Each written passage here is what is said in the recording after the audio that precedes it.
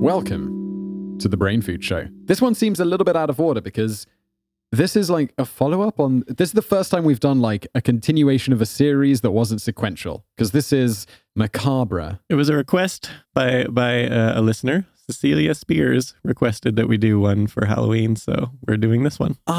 Yeah. Last time we discussed this, we had like a quote from Cecilia about that she'd like to see it, and I think we said, of course, it would come for a woman because they love murder. Yeah. Apparently. Yeah. So here you are, Cecilia Spears. Yeah. You're welcome. And everyone else who likes Macabre, you're also welcome. Yeah. Anyone who doesn't like Macabre, I'm sorry. Yeah.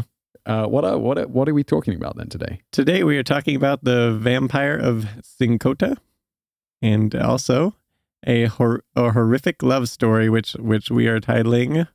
Please don't tell me this is the one about the weird fake dead woman with the plastic face and stuff. Spoiler. Oh, dude, I remember that. Did we do a video about this or something? Or did I just read this We're going to title it A Rose for Carl. This is nasty. But also... Yeah. Touching in a really twisted way. Yeah. This guy really loved this woman that he barely knew. I'm going to bring that up at the end of this episode, and I think you should feel slight shame. It's so horrible. It is. This guy didn't love this woman. This guy was mentally disturbed. A bit. A bit. A lot. This is a horrific love story. That's an appropriate title. So 2 stories in the episode today then.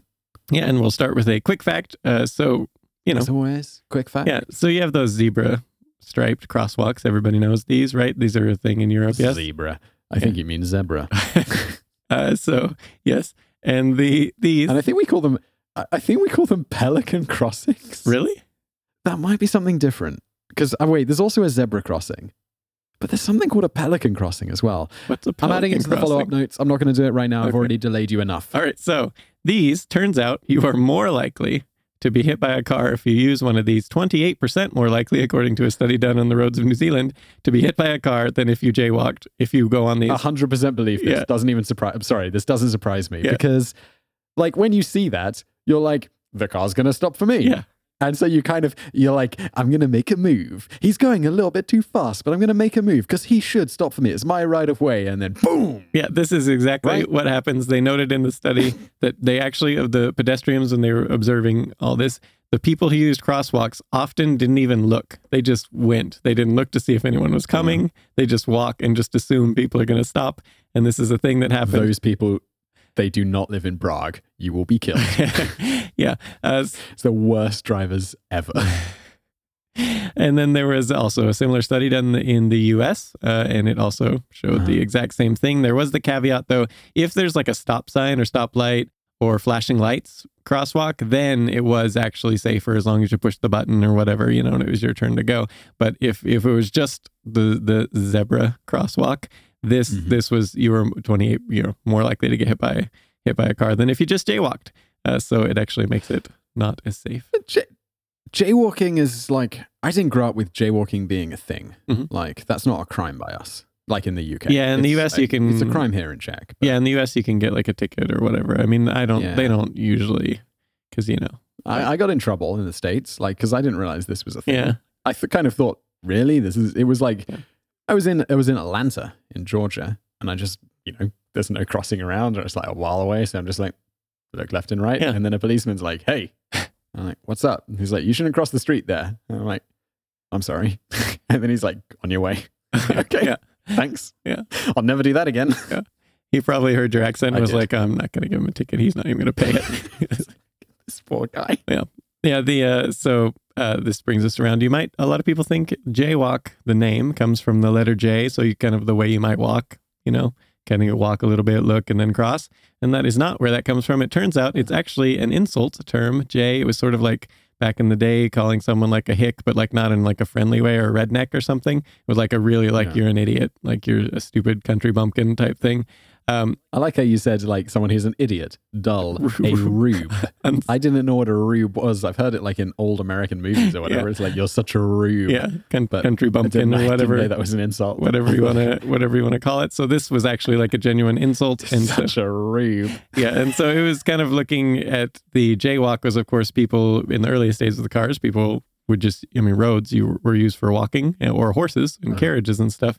And so they were, people just walked in the road. And so it was kind of the idea people would come in from the country and walk in the city streets in the road when the cars were trying to go. And so it was like, oh, you jaywalker or whatever. And so this became like quite a little insult thing.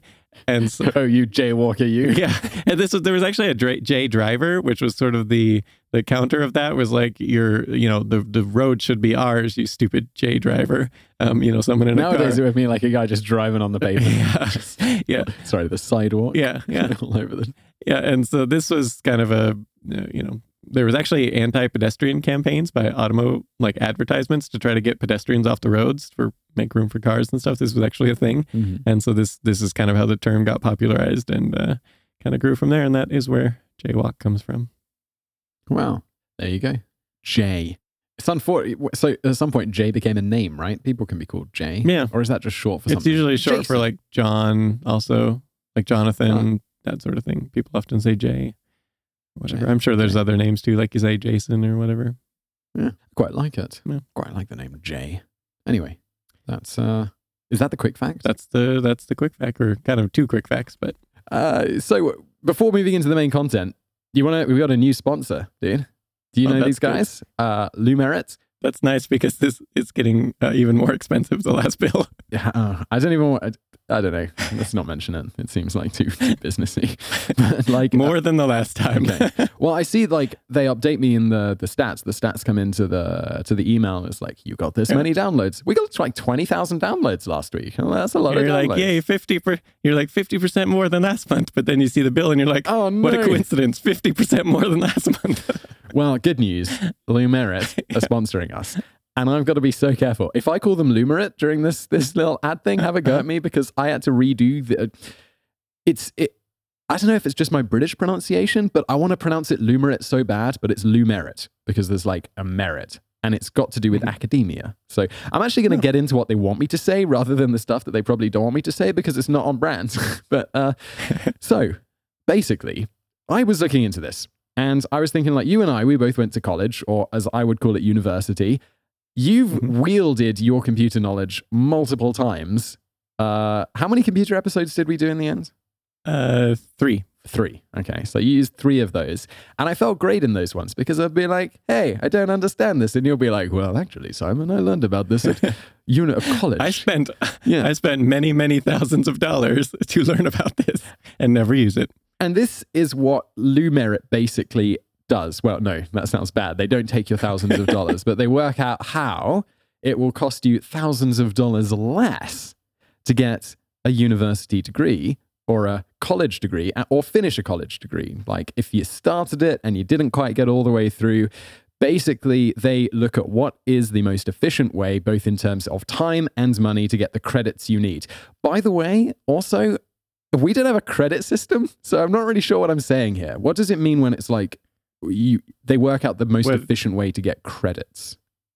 So you'll have like a class and it might be worth, depending on how, many times you go a week or whatever, it might be worth like 3 credits or something towards, this, like electives. Like you might need 20 credits of electives of something and so then you can take, one class might have 3 credits or one might have 4 or whatever. And so you take it and then just whatever you kind of add them up to when you can actually graduate or whatever, when you've completed all your credit requirements. So you like collect points basically, and then when you got enough points, basically, they give you a degree. Yeah, kind of. And there are also points that you get that don't count towards your degree? It's possible. It depends on, like I did for like 10 years. Lumerit would be perfect for you, man. Yeah. So basically what they do is they work out like what is the most efficient way to get those credits that you need so you can actually graduate on time. And I was thinking like back in the day, this would be less useful to me. But now if I was looking to finish a degree as like someone who works a lot, this would be great. You just like, hey, Lumerit, go calculate exactly what I need to get my degree. Also saves you money. And I'm more familiar with it now, but I remember being a student at university in the UK and I was, you'd binge watch TV shows.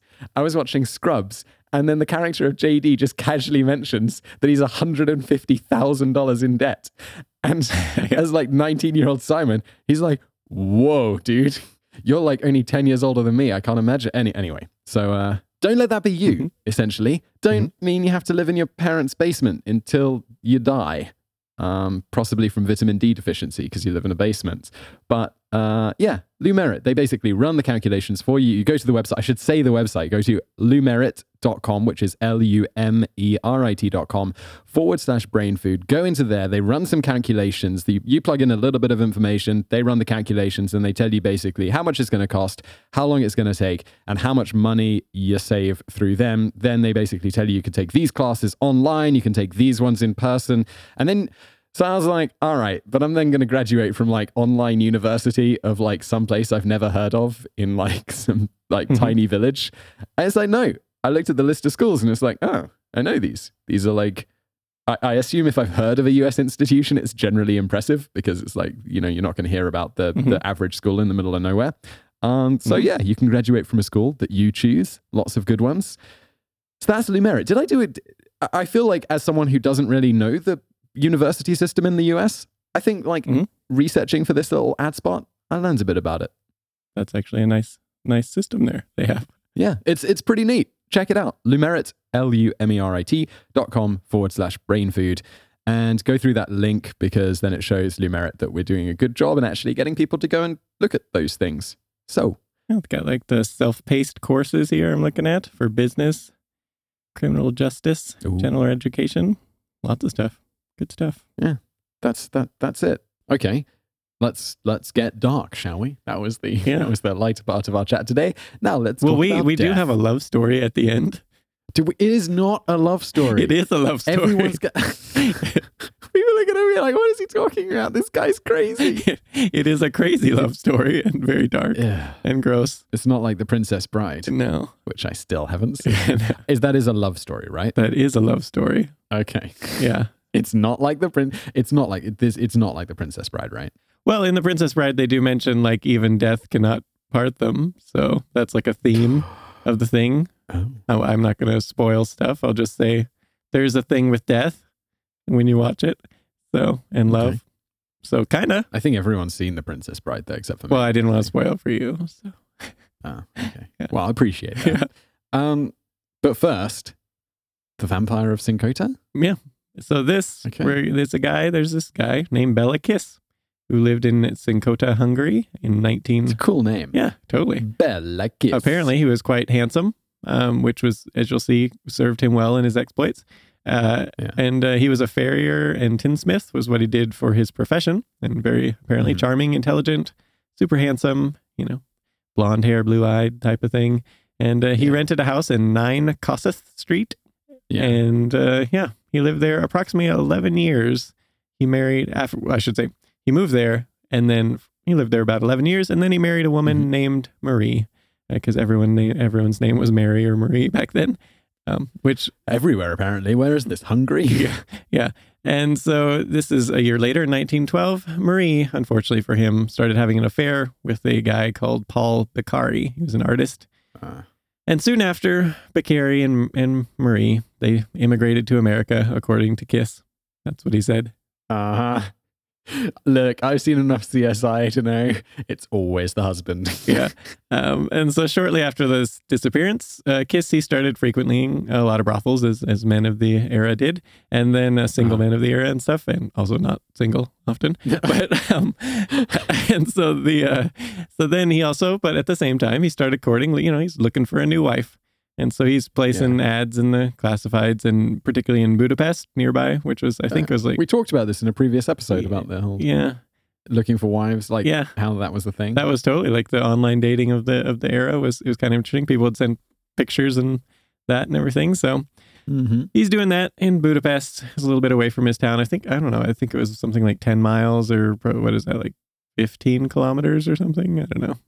Something around that ballpark. Sure, that sounds about right. Yeah. So this, not long after his wife disappears, though, people start noticing, hey, this Kiss guy, like in his house, right outside his house, he's accumulating an awful lot of metal drums with no one really knows what's in them, but he's just, accumulating them. And at some point, someone must have got suspicious of something because they reported him to the police. So the police come by and to see what's in these barrels. And they come by and he tells them, it's gasoline because World War I's coming up, so he's just rationing, getting some barrels of gasoline. Go right ahead and say it's probably not gasoline, is it? We'll have to see. But the police, doing their thorough work, did not open the barrels. They just took him at his word and left. So this dashing gentleman, he couldn't possibly commit crimes. Exactly. So then the war starts, and in 1914, Kiss was conscripted to fight in World War I, and he went and he fought in the 40th Honved Infantry Brigade. And he left his house to his housekeeper to just take care of at 9 Kossuth Street. And so this is where things start to, there's a little bit conflicting accounts and stuff. It gets a little more concrete on the details here in a bit. But for now, it seems like a couple years later, sometime in that span, it started to get rumored around town that Kiss had died in the war because there was some pretty heavy fighting where his unit was stationed in the Carpathian Mountains, and people just thought he was dead. No one had heard from him in a while. So his landlord was like, all right, I'm going to re-let this house out, so I'm going to find a new tenant. So he goes there. Right. He goes there, and this is where it's conflicting accounts as whether the police were like, hey, I remember there was that gasoline, where they have gasoline shortages. Of course, there was gasoline. This guy was storing in barrels. He's not around anymore. Let's just go take his barrels of gasoline. Or or probably more likely the landlord himself was like, my tenant's gone, and he goes. And so there's kind of conflicting accounts as to which is the case. But either way, he goes, he sees the barrels, and again, supposedly he got some odor or something coming from them, and so he calls the police to investigate, but that seems weird. Why wouldn't he just open them himself just to see if that was the case? And more likely, as the landlord, he's probably like, what's in these barrels here, that's left by my old tenant? So, and then maybe he opened them and then was like, whoa, I see what's in these. I'm going to seal it back up and call the police. But either way, however the police ended up there, the police did end up there after a couple of years after, he was sent to war. And so the Mrs. Jakubik, sure. Yeah. She's been taking care of the house, and she protests opening of the barrels quite vehemently.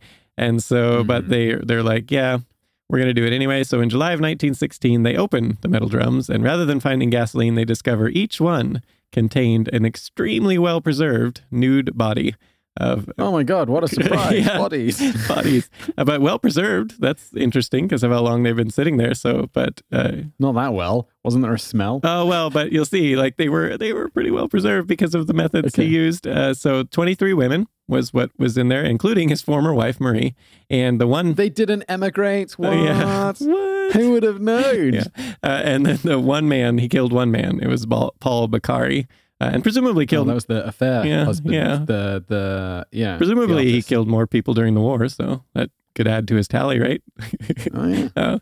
So they didn't skip town, turns out. No. And so this is where did not. Finally the details start to become a little more concrete because of an investigation was, of course, launched and led by Detective Carolee Nagy. Carolee Nagy, maybe? Yeah, Nagy. Don't know. Yeah. So, to begin with, of course, they're like, Miss Jakubik, why were you protesting these barrels be opened? And so they immediately arrested her because they were, suspicious of the whole thing. And she was his housekeeper for a long time and taking care of the house. And so, and also Kiss had left her money in his will. So they thought, they seemed to be close or whatever. So they arrested her, but she was later let go. They didn't find any evidence to indicate that she was involved in anything. But they did search the house. Why was she so keen? Like, don't look in the barrels. Don't look in the barrels. Yeah, it's possible. Like maybe he told him, like, don't let anyone open the barrels or something, and like that's your job or something. Yeah. I don't like. Maybe he was like, don't let anyone steal my gasoline. Yeah. It's like, yes, sir. Yeah. She got cleared either way, and then so then they started looking to see his Kiss himself. Is he alive, or is he still alive, or is he dead? Oh, right, because they didn't know if he was... Yeah. He might have been killed, right? Yeah, so, and then they kind of... That would suck. If you'd gone to war, you'd assuming you weren't like a horrible serial killer. Yeah. You'd gone to war, you fought for your country, and as you come back, someone's thrown away all your stuff, and you don't have a place to live. Yeah. You're like, thanks. Yeah, thanks, guys, and probably... Thank you so much. Yeah, so they discover a room in his house when they're in the process of investigating and this whole thing. And so they see there's a room, and Mrs. Jakubik said, he told me I was never allowed to go in that room. And in the room, they found 175 women had been presently writing him marriage proposals. I thought you were just going to stop there at they found 175 No, women. That would be a big room. No, it was just various letters that he was getting at the time. Women responding to his newspaper ads with photos. So they had photos of over 70 women that had sent him, going. And then they also found books on poisoning and strangulation.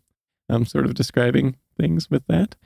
Wait, like books on poisoning? Well, I assume books on poisoning, but also like effective strangulation 101. Yeah, I assume strangulation for dummies. Medical texts, probably, or something.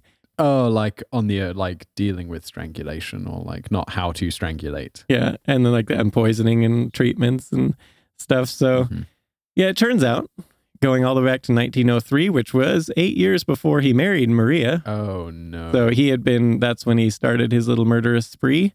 And two of the ladies, the bodies they found, actually, they had court proceedings against Kiss when at the time, basically to recover money from him. And they disappeared.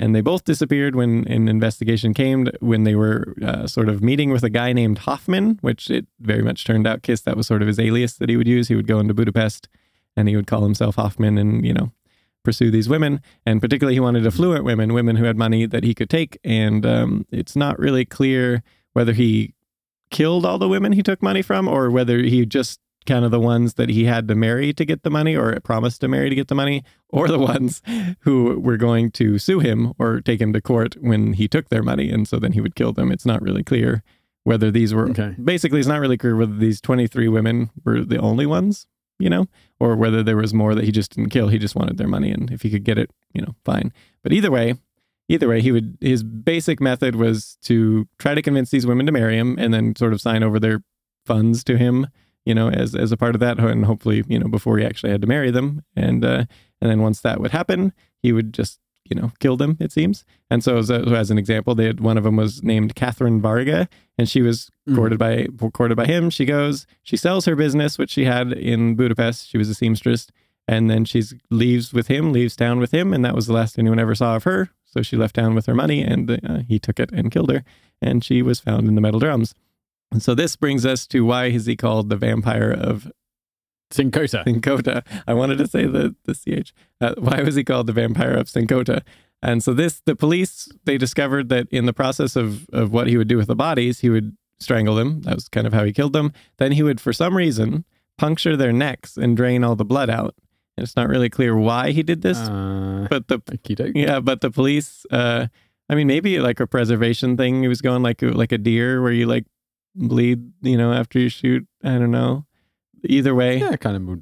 Either way, it's not really clear what he did with the blood, but the police speculated that he was drinking the blood, and this kind of became a thing that, around in the media and stuff. People just took as fact. Yeah, I don't know. It doesn't. This is the early 20th century, not like the 1700s. Yeah, it's just, I don't know. It's catchy. They were kind of beyond witches and stuff at this point, right? Yeah, presumably. But yeah. And then he would pickle them and seal them in the drums, so they were quite well preserved bodies in there. Pickle. Which seems also really weird. Like, why wouldn't you just bury them somewhere where no one would ever? Why keep them, and why preserve them? I'm gonna guess this guy's probably not in his right mind. Yeah, but at the same time, he kind of seems like he just wants the money, like a Burke and Hare type situation. So why keep them? I don't know. It's probably I would guess because he's not killing Mrs. Jakubik. Even Burke and Hare, there's something wrong with you. Yeah, and I think this guy's probably just more on the something wrong with you, and he wants the money, but he also clearly maybe likes or doesn't have a problem with killing people. Yeah. And so I think probably. And he didn't kill his wife. He didn't kill her until she had an affair. So it's like, no, dude, he definitely did. No, but it wasn't until later. Like that one, maybe he was like, I kind of like you or something. And then she had an affair or something. I don't know. The whole thing seems a little weird, but of course, so they're trying to track him down. And so finally, a few months later, in October of 1916, the detective Nagy, he does track him down, and it appears indeed Kiss had died of typhoid fever in a Serbian hospital, supposedly. This is kind of, it seems like what happened, but of course people have speculated since that perhaps not, because for instance, Charlotte Gregg in the book Evil Serial Killers in the Minds of Monsters noted that supposedly in 1920, a French Foreign Legion soldier claimed that Hoffman was kind of and a person who fit the Kiss's description and went by Hoffman was bragging about his skills at strangling people. And so this kind of they investigated, and supposedly the police investigated, and supposedly this Hoffman fled when to evade capture, but it's not actually clear if this this actually happened or if it's just something that came up, people making up stories. Because there was other stories too, like in 1932, Henry Oswald, who was a police detective in New York, said he swore he saw a kiss in Times Square in Newark, but it seems weird. Like halfway around the world. Yeah, and so that's the thing. And then also in 1936, there was rumors that he was like working as a janitor. He would have been in his 60s by then in New York City, but that was never investigated. So he probably just died of typhoid fever. Yeah. And this is also why, because there was no trial or anything, we were lacking a lot of the details we might normally get, because trial notes are great for, really good details on things. But this one, there wasn't no investigation, and we don't have like his side, like when we don't have really insight of what he was thinking of all this. It was just kind of these definitely wanted money, pickled them and drained their blood for some reason. Can you imagine like him in that, where was he, in Serbia, in hospital, and he's like dying from typhoid fever. He's like, oh boy, those guys back home are in for a surprise. Yeah. But I'm going to be dead, so it's okay. Yeah. Wow. And that brings us to A Rose for Carl, a horrific love story. It's about to get even worse. I think, I don't like, the fact that he kills all these people and pickles them and stuff, but this one's just somehow more horrible. Or like, it's horrible. More disturbed. Yeah, but also harmless. There's literally no one was harmed. Well, that depends on how you feel about the desecration of corpses. Well, yeah, but they're dead. I'm sure the woman in question didn't, she's she dead. didn't mind. Yeah. She didn't mind. Yeah. If she was alive, she would have minded. Yeah. Okay. Karl Tanzler is the man's name. And he was born in Germany, in Dresden, Germany in 1877. Uh-huh. And as a child, he would later claim that as a child, one Countess Anna Constantina von Kossel, which was one of his long dead ancestors, supposedly, came to him in a dream and told him there was a beautiful dark-haired woman that would be his true love, and showed him, what she would look like or whatever. And whether this actually happened or if he just made it up later, isn't clear, but he seems to have forgotten if it did happen, because he married someone completely different in 1920. And this couple, they had some kids, then they immigrated to the U.S. kind of separately to Zephyr Hills.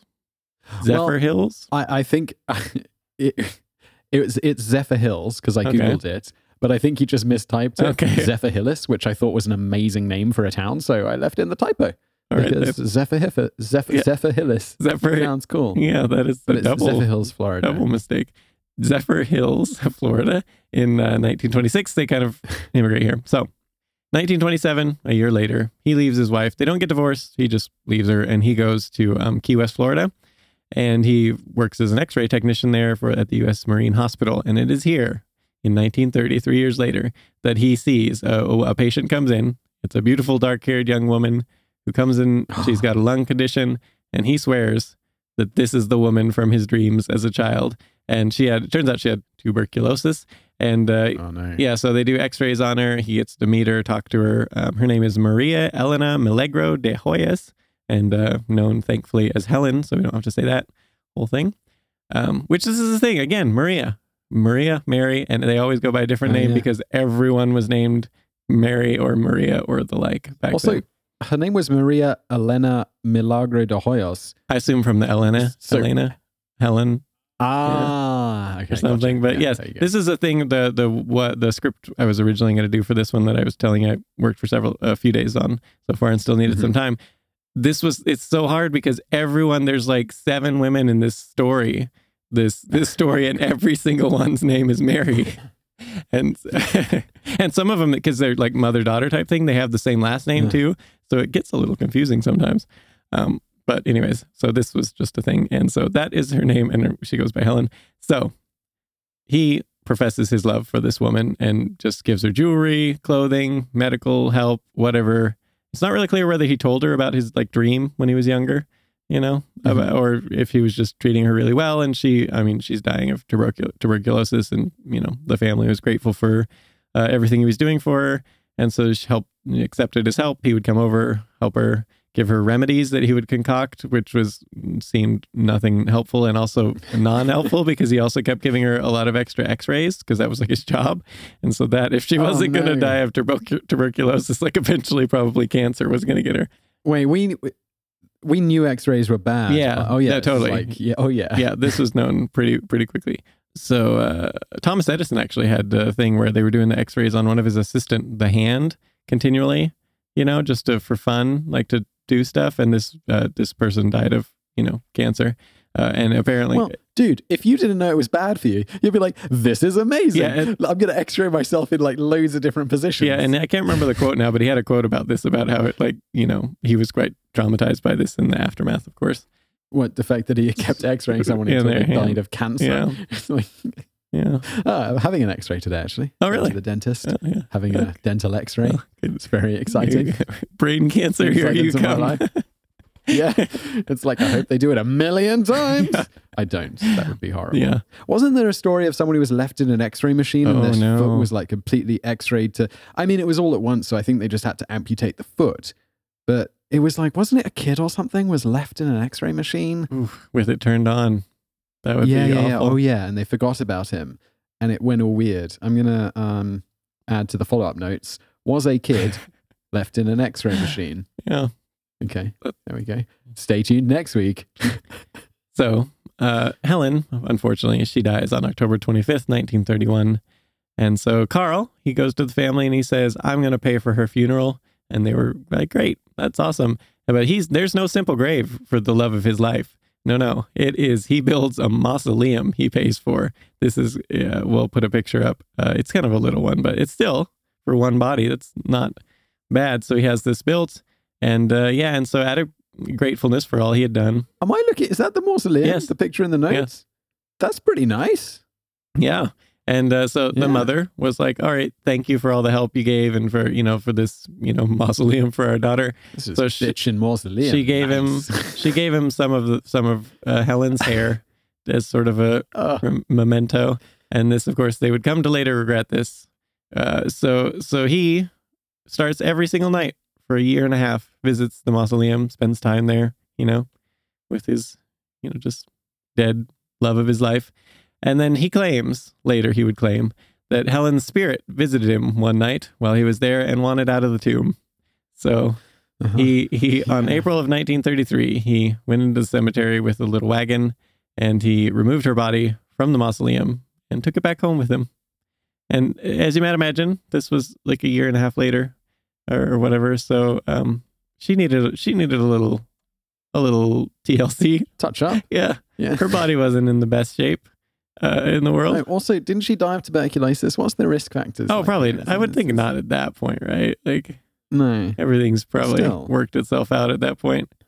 A couple of years later, so he decides to restore her body as best he can. So he takes some wire and some coat hangers and stuff to reattach all her bones, make sure they're not just falling off everywhere. And now her torso is, of course, not really a thing. So he puts rags in kind of the chest cavity area. And then to get it kind of the right proportions, and then for some stuff over the top, he makes some skin out of silk, wax, and plaster of Paris to kind of put over that part, the part that needs some new skin, touching up there. And then he gets some glass eyes for her eye sockets to put in there. And then he fashions a wig, which he included some of the hair the mother had given him. So, he put that back on there along with some, I presume there was probably still some hair there after only a couple of years. It was probably still. All right. So. Yeah, and then he I got nothing. He gives dresses her in some nice outfit, jewelry, stockings, gloves, so real fancy. She's looking her best after a couple of years. And then to prevent further decay and stuff, he starts to, use preservatives and disinfectants and perfumes and stuff to kind of keep her smelling nice, Mm-hmm. And then he's decided he's going to bring her back to life to like reanimate her. And so he takes dead Helen and he hatches a plan. He's going to build an airship. That's going to go to space. What is going on? And he's going to, as he put it, high into the stratosphere so that radiation from outer space could penetrate Eleanor's tissues and restore life to her somnolent form. And there's a picture. We'll also include the picture of the plane that he built. Does that work? No, it's not going to work at all. But he was trying, that guy. Why has he got such massive wheels? I don't know. Like, what does this airplane need? Well, it doesn't have wings. No. But it does have massive presumably he wheels. didn't finish it. So 7 years later, Dead Helen's sister, Florinda, which really, Florinda? Strange. What's wrong with Florinda? Florida. She lives in Florida. Her name's Florinda. Yeah. Okay. Yeah. Well, it'd be bad if her first name was Zephyr Hills. Her parents weren't being inventive. So she comes by because she's here. And wait. Isn't David Beckham and Victoria Beckham's son called like wherever he was conceived? Oh, really? So he's not that unusual, to be fair. Oh, that's true. But so Brooklyn. The families, they're hearing some rumors. Why do I know that? Sorry, carry on. The family's hearing judging myself. Some rumors that there's some weird things going on at Carl's household there, and like maybe that he's got some sort of a doll he's made in her image, in Helen's image. Oh, that ain't a doll. Yeah, and so Florinda comes over and she demands to see the doll and is like, "What are you doing? Making like an effigy of my sister and like dancing and doing stuff with it every night." So this is this. And what's with this weird plane? Yeah. I just feel like that probably came up. Yeah. So what she finds is when he shows her, it's not just a doll. It is her actual preserved sister that he's using and dancing with and doing this sort of thing. And so of course, she calls the police. They arrest Carl, but it turns out statute of limitations for grave robbing already passed. So he wasn't. Wait, hold up. But he's still got the body. But there's nothing illegal about having the body. Right? I mean, they took it. That should definitely be illegal. They did take the body from him, but no, it was fine. So the charges were dropped, and it is Florida. Like I don't know if you know this, but like, and he is from Germany. Florida is like the thing where all the weird news comes out of in the U.S. Like it's always Florida, always. Yeah. So. Well, I listened to Adam Carolla's podcast, and he has a segment called Florida or Germany. Oh, okay. And they read like a story like this, and they have to guess whether the story came out of Germany or Florida. Okay, I didn't know that about Germany. That's good. But yeah, there you go. Yeah. So yeah, they start to look into what he was doing, and he writes an autobiography, by the way, later, if anyone's interested in going and reading that. Hell no. Yeah. So they include he danced, they slept in the same bed together. It was rumored later that like they had sex, but because apparently the rumor came up that he put a cardboard paper tube in her vaginal cavity to function as that. But that actually didn't come around until 1972, that story. So it's not generally thought that was probably true. And even if it was like cardboard tube, that's not going to be comfortable. No. So it's not really it's not really known. So moving very swiftly on. Well, you weirdo. Yeah. And why have you put a picture of this horrible? Is this the thing? Am I looking at this? This is the thing. Yes. Why do I have to see this? I feel that if I have to see this, everyone listening to this should have to see. Yes, because everyone, as you might imagine, humans being humans, when this story was coming out, they took the body to the funeral home, right? And then they put it on public display for some reason. And so over 6,000 people came to look at the body of dead Helen, or what he had done with it and everything. So that's a thing that happened. And then, she finally got 1940. They put her in an unmarked grave somewhere in a secret location, supposedly. And yeah, that was the end of that part. But as for Carl. Can I just describe this? Yeah. Doesn't it, from the side, you know those anonymous masks, the Guy Fawkes masks? Yeah, a little bit. I'd say like the female version of that with less of a crazy smile is what we're kind of seeing from the side here. So just imagine that's restored. The picture of her in real life, much more attractive. I guess that would be the case after she's been rotting in a mausoleum. He wasn't. The picture of her in real life, she is a very attractive young woman. This is not a very attractive young woman. This is not a good picture. So yeah. So Carl, he makes at some point he made a death mask of Helen. It's not clear when she was alive or when she first died, or was it like later or whatever. So he made that. And then, so he returns to his wife, who takes him back apparently. And she helps support him for the rest of his life. And he writes an autobiography, Fantastic Adventures, published in 1947. How did he get that published? It was like... I'm sure. He was like, hey, Penguin. Yeah. I don't know if it was published by Penguin. Yeah. But really? And his wife took him back. No problem. And and also with this, he has this death mask that he made as sort of a effigy or doppelganger, whatever you want to call it, of Helen again.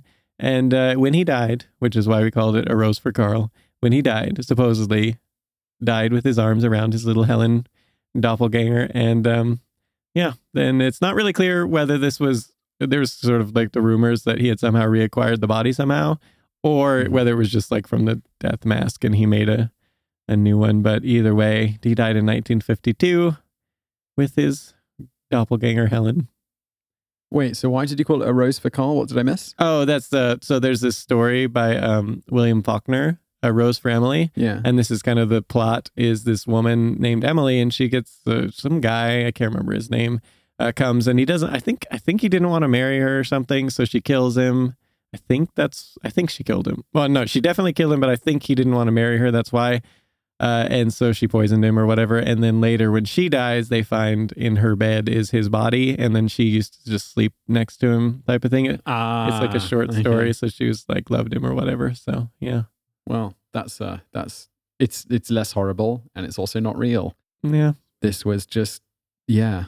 I wouldn't recommend going to look at that weird death. Funny enough, Rose for Emily, just looking this up, in 1930 was when that was published. So that was timely, very timely. Not that long after. Maybe it inspired just him. A few years later. Well, that was sweet. That was horrible. Thanks, horrible. He really liked this girl. Not a love story. It's a love story of a sort. A really dark one. A Rose for Emily was quite a popular little short story, so. I don't know it. Worth reading?